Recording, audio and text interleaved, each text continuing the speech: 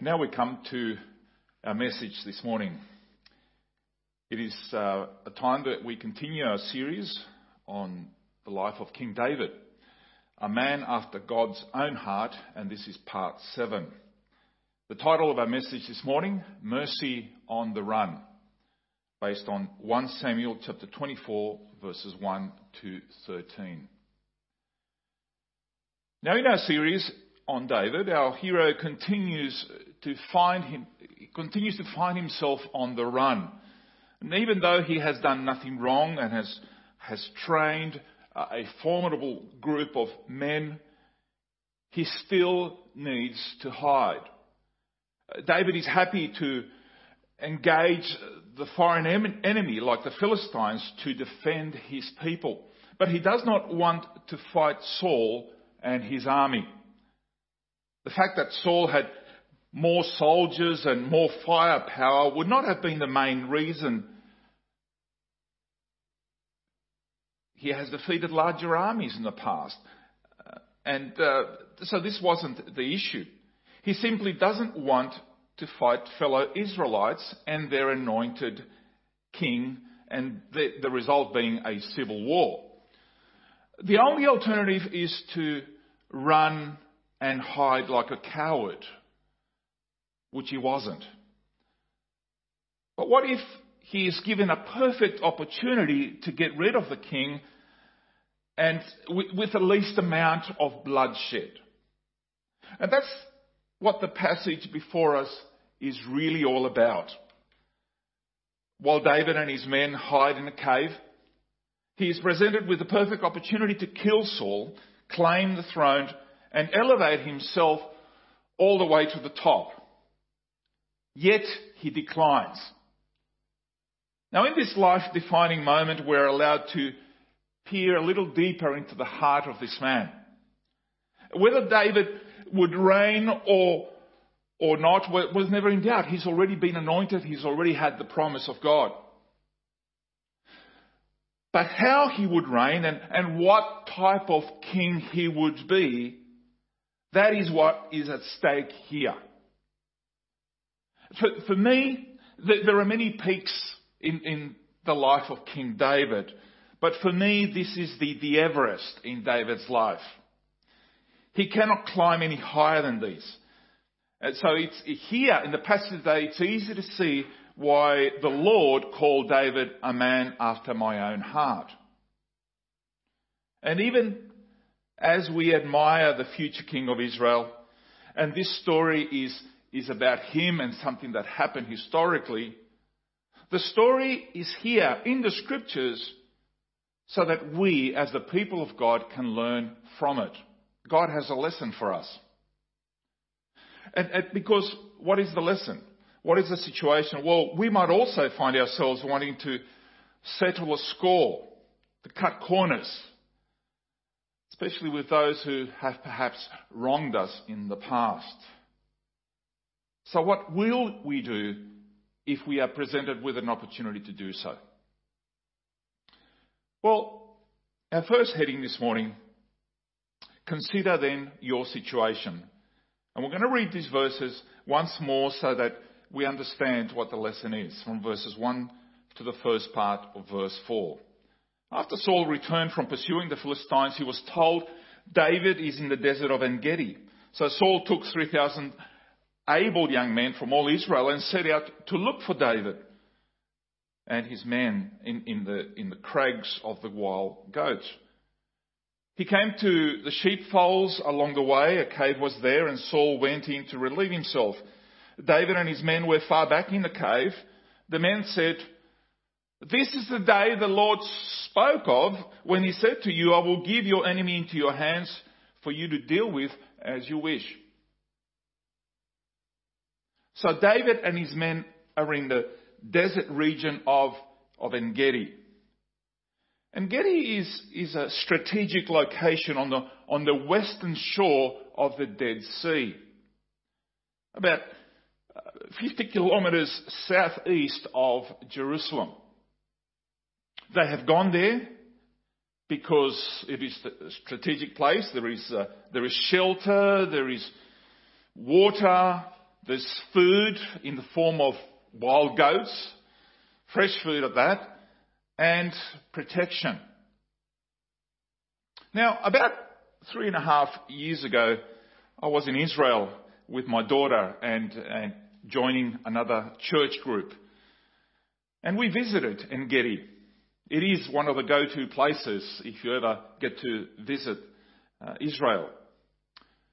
It is an oasis, and it attracts about 1 million visitors every year, or it did anyway before COVID. There are certainly many hills and caves and wild goats. There is also a flowing stream of fresh water. It's a beautiful place, which is very different to the rest of the countryside.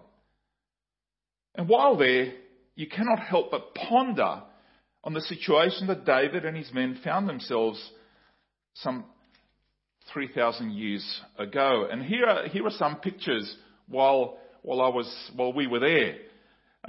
As you can see, that is an actual flowing stream, and some of the people walking along the top. And then in the following shot that you will see, you will see a picture of a wild goat jumping up and down. There's quite a few of them there. And then, of course, you get a picture of the cliff side and some of the scattered caves that are found in that particular location. There are absolutely caves everywhere in that place.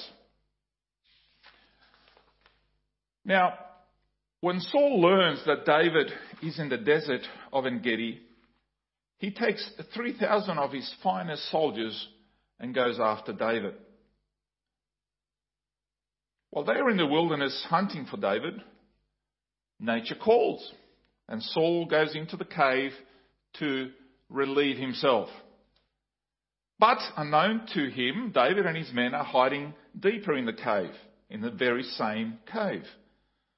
Saul, who was looking for an opportunity to kill David, is all alone in a very vulnerable position, as you can imagine.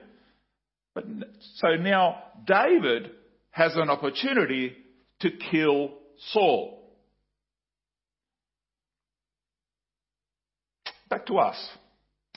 In the socio-political climate that we find ourselves in today's day and age, it's very easy to find culprits and victims.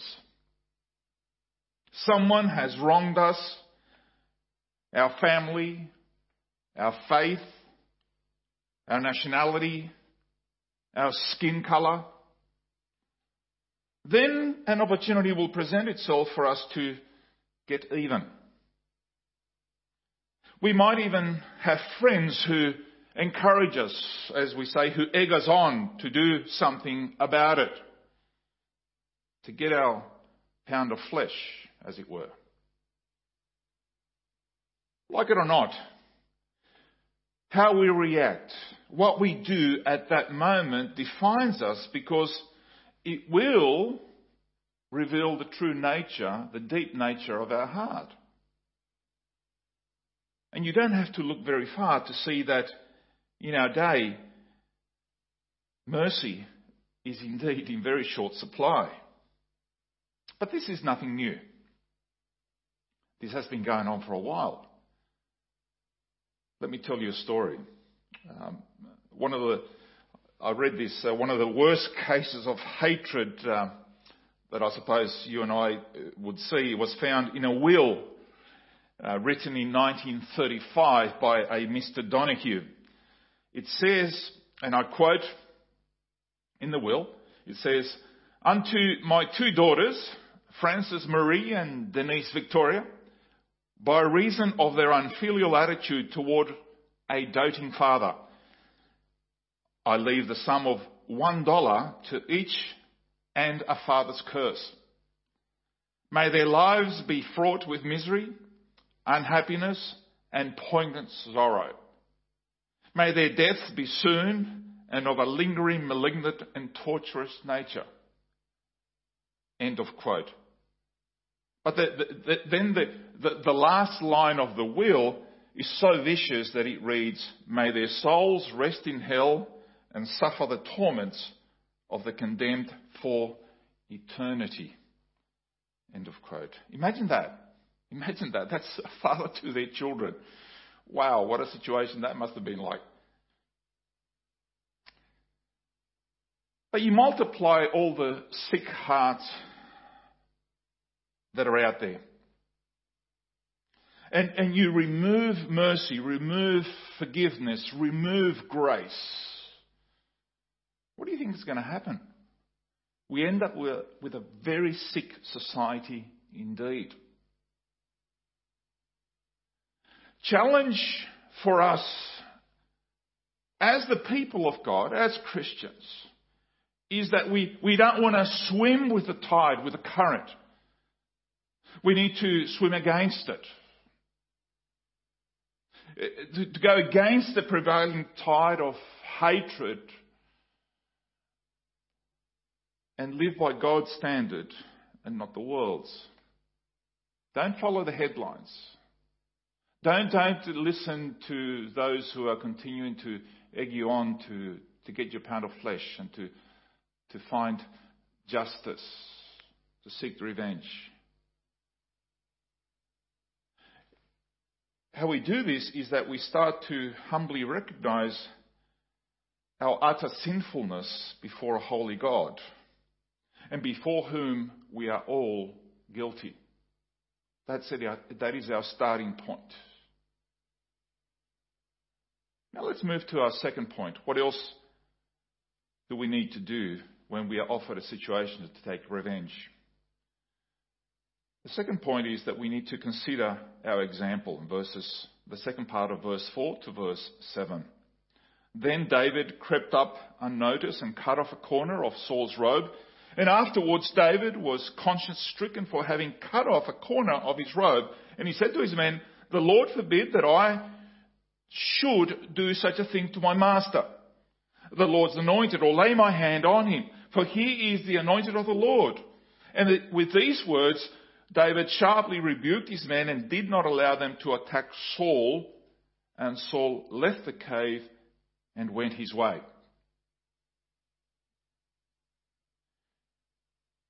His men, David's men, quite a few of them, could hardly contain their delight when they saw what was happening. This is because, remember, this is not just David's plight, because this, for the rest of these men, these were remember the dirty dozen and the rest, this would be the end of their troubles.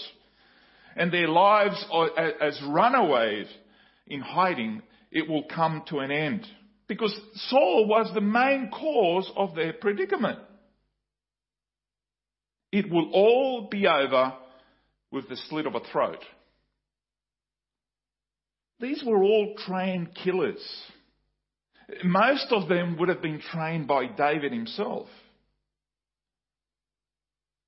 And because of this, they couldn't simply appeal to David's courage and strength, because they knew there was no one there as brave as David.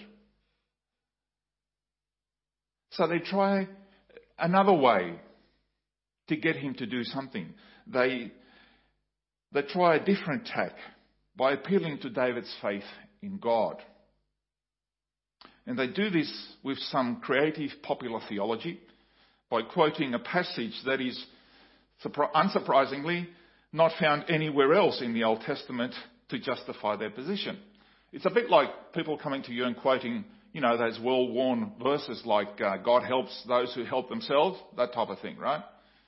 And that's what they're doing. By the way, that last verse is not found in the Bible. Now, as he moves towards Saul, his men must have held their breath. Wanting their leader to finish the job once and for all. But as he reached out, knife in hand, he goes not for Saul's throat, but to cut the edge of the royal robe that was lying on the ground.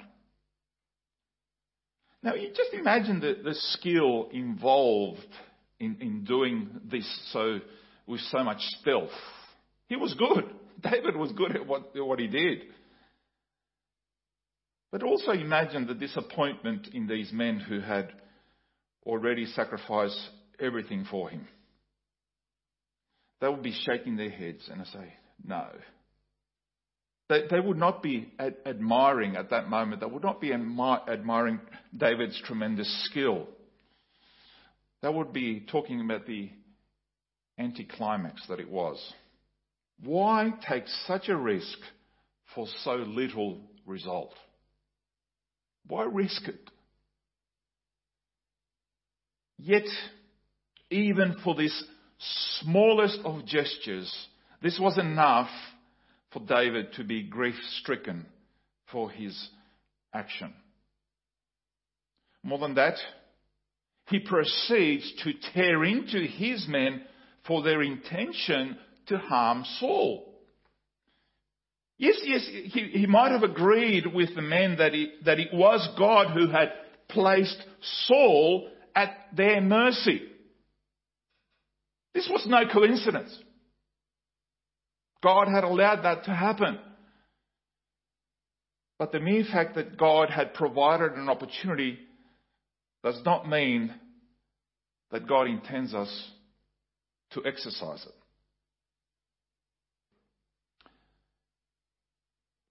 There's a principle here, and that is that God often tests his servants to reveal the true state of their hearts. Some examples, we have Adam and Eve, for example. In Adam and Eve, it was the forbidden fruit in the garden. For Jonah, it was a ship in Joppa, all ready to sail for Tarshish. And there are many others. God was not facilitating Adam and Eve's or the prophets, or indeed the prophets' rebellion. But rather, God was testing their faithfulness. God was testing the command that he had given them. For Adam and Eve, don't eat. For Jonah, go to Nineveh.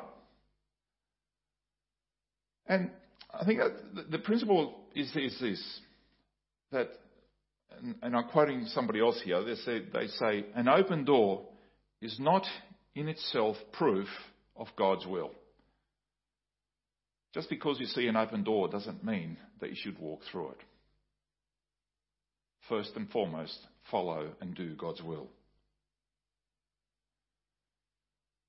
Our next heading is what we need to do is consider your enemy in verses 8 to 11. Consider your enemy. Then David went out of the cave and called out to Saul, "My lord, the king." And when Saul looked behind him, David bowed down and prostrated himself with his face to the ground. And he said to Saul, "Why do you listen when men say, 'David is bent on harming you'? This day you have seen with your own eyes how the Lord gave you into my hands in the cave. Some urged me to kill you." That was David's men. "But I spared you. I said, I will not lay my hand on my Lord because he is the Lord's anointed. See, my father, here, I have a piece of your robe in my hand. I cut off the corner of your robe, but did not kill you. See, there is nothing in my hand to indicate that I'm guilty of wrongdoing or rebellion. I have not wronged you, but you are hunting me down to take my life." You might not know this, but in this section, David begins what is his longest unbroken speech recorded in the whole of the Bible, what you have in front of you here. And his speech is designed to subdue, to calm, rather than inflame Saul's hostility. And while he does this, he does everything possible, as far as it depends on him, to be at peace with Saul. He does not hold back by telling him the truth. How does he do this? He actually says to Saul, you are hunting me down to take my life. Sometimes we have a tendency to lessen the enemy's guilt by saying, oh, that's okay, it was nothing. No, they need to see and be confronted by their behaviour, wrongful behaviour. But we need to do this with respect. We don't want to lose our temper while we're doing it, but we need to declare what the issue is. You can't hide it. Don't dismiss it as nothing. Now, as far as David's men were concerned, for David's men, there wasn't a lot of difference in who your enemy was, whether it was Saul or whether it was the Philistines. But for David, there was a very big difference. He even addresses Saul as my Lord the King. But how could David bow down to such a despot as Saul? Well, for starters, Saul was his best friend Jonathan's father. More than that, he was also, even at this stage, he was still his father-in-law. More than that, and this is the clincher, is that Saul was the Lord's anointed. He certainly didn't deserve to be respected, but that's what mercy does. Now, I just have to say something here. There is mercy and there is grace. We hear those terms quite a lot throughout the scriptures. Mercy and grace are two vital Christian terms whose meanings are often mentioned together, but they are often misunderstood. Mercy, you see, is the act of withholding deserved punishment, while grace is the act of endowing unmerited favour. In short, in His mercy, God does not give us the punishment that we deserve, namely hell. While in His grace, God gives us something we do not deserve, namely heaven. And I think that explains a little more the difference between grace and mercy, even though, as you can see, they are very much related. And the Bible uses many terms to describe unbelievers that might, and the terms that the Bible uses towards unbelievers might offend a lot of people today. Again, in the current climate, in the Bible they're referred to as pagans, as slaves to sin, condemned, enemies even.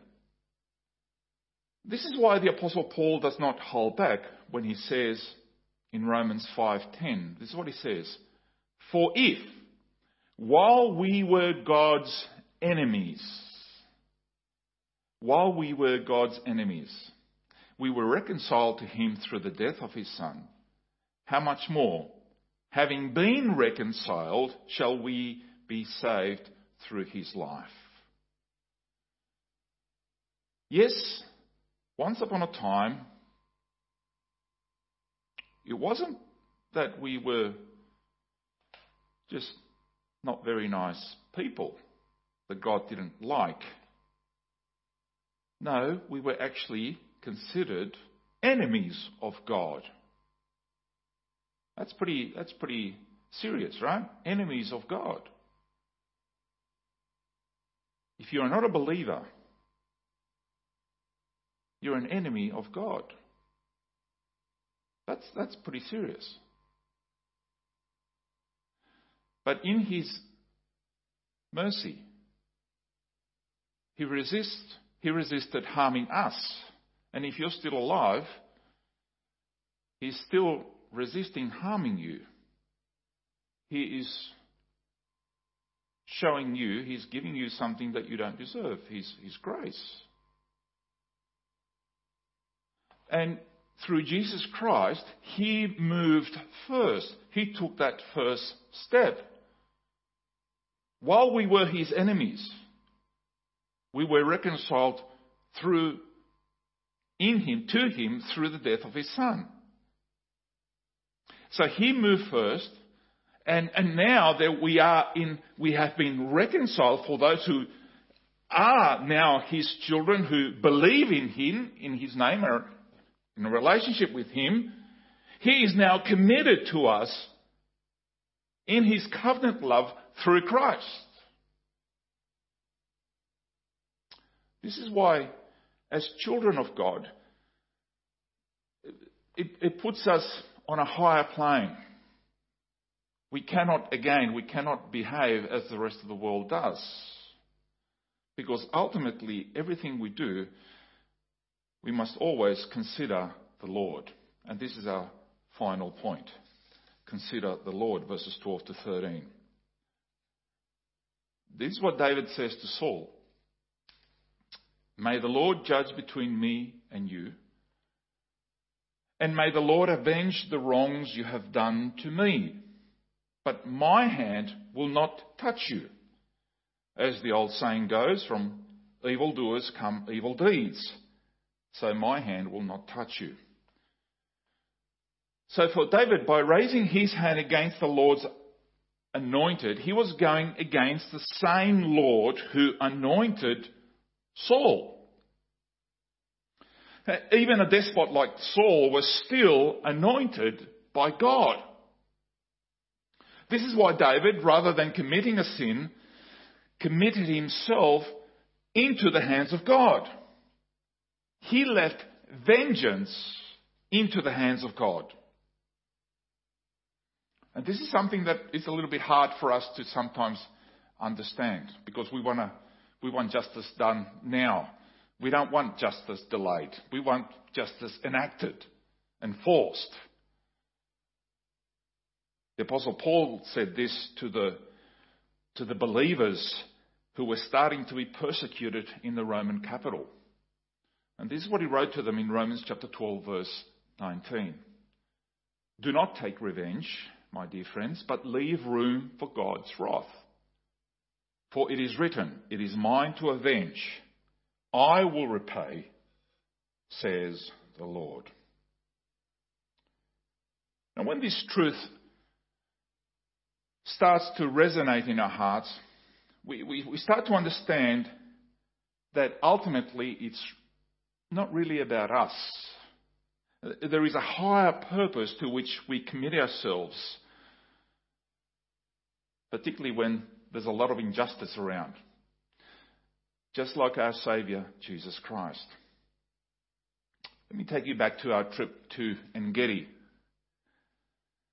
The tour guide, who was a believer, drew our attention to an acacia tree beside the walkway to the oasis. And this acacia tree, this particular species, had a very long spikes. They were about 2 to 3 inches long, as you can appreciate that in the picture. And just at the bottom of the picture, you can see a hand, so you can see how long these spikes truly were. Now he remarked that the crown of thorns on Jesus' head would most likely have come from a similar plant. Just think about it. Those 2 to 3 inch spikes being threaded into a crown and then placed on Jesus' head. Add to this, the surrounding wilderness of Engedi was also a reminder of when Jesus was led to the wilderness for 40 days. There he was tempted by Satan, and there he was offered a shortcut to greatness. A shortcut that did not involve pain, it did not involve suffering. Thankfully, our Lord declined, because before he would be crowned with glory and honour, he accepted to be crowned with a crown of thorns. His example and sacrifice should at the very least give us a godly perspective in our trials, in the trials that we face each and every day. This is why we need to consider the Lord. Now, there's a story that comes from the American Civil War. After the Civil War had finished, the commander of the South, Robert E. Lee, visited. He was a believer, and he visited a Kentucky lady who took him to the remains in her estate of a grand old tree in front of her house. And there she bitterly cried that its limbs and trunk had been destroyed by the federal artillery fire. To put it into context, right? Never mind the untold misery that the nation endured, where 600,000 men had died during the war. Never mind the fact that so many survivors of those soldiers lost so much. They lost limbs and it would never be the same again. Never mind all that. Here she was complaining about the mangled tree. She looked to Lee for a word condemning the North, or at least sympathising with her loss. And after a brief silence, Lee said to her, "Cut it down, my dear madam, and forget about it. It is better, you see, to forgive the injustice of the past than to allow them to remain and let bitterness take root and poison the rest of their life." I'm sure you and I know a lot of people like that. And there are some people listening to this right now that perhaps need to cut it down, some old mangled trees from your past and forget them. And today is a challenge from the Lord for each of us to let go of all our thoughts of vengeance or revenge and extend mercy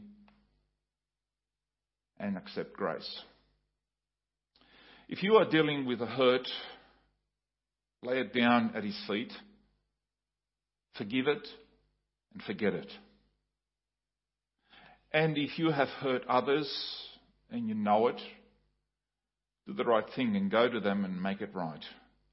Do it for yourself. Do it for your church. But most of all, do it for the glory of God. Let me leave you with the words of the first psalm that we read this morning, Psalm 103. These are the words from King David. "The Lord is compassionate and gracious, slow to anger and abounding in love." Psalm 103, right? "He will not always accuse, nor will He harbour His anger forever." Listen to what He says. He says, "He does not treat us as our sins deserve, or repay us according to our iniquities. For as high as the heavens are above the earth, so great is His love for those who fear Him. As far as the east is from the west, so far has He removed our transgressions from us." Amazing words, right? From a man who lived it, who knew it, who sang about it, and God used him to teach us what it's like to show mercy and to accept it as well. May God bless us. In Jesus' name, amen.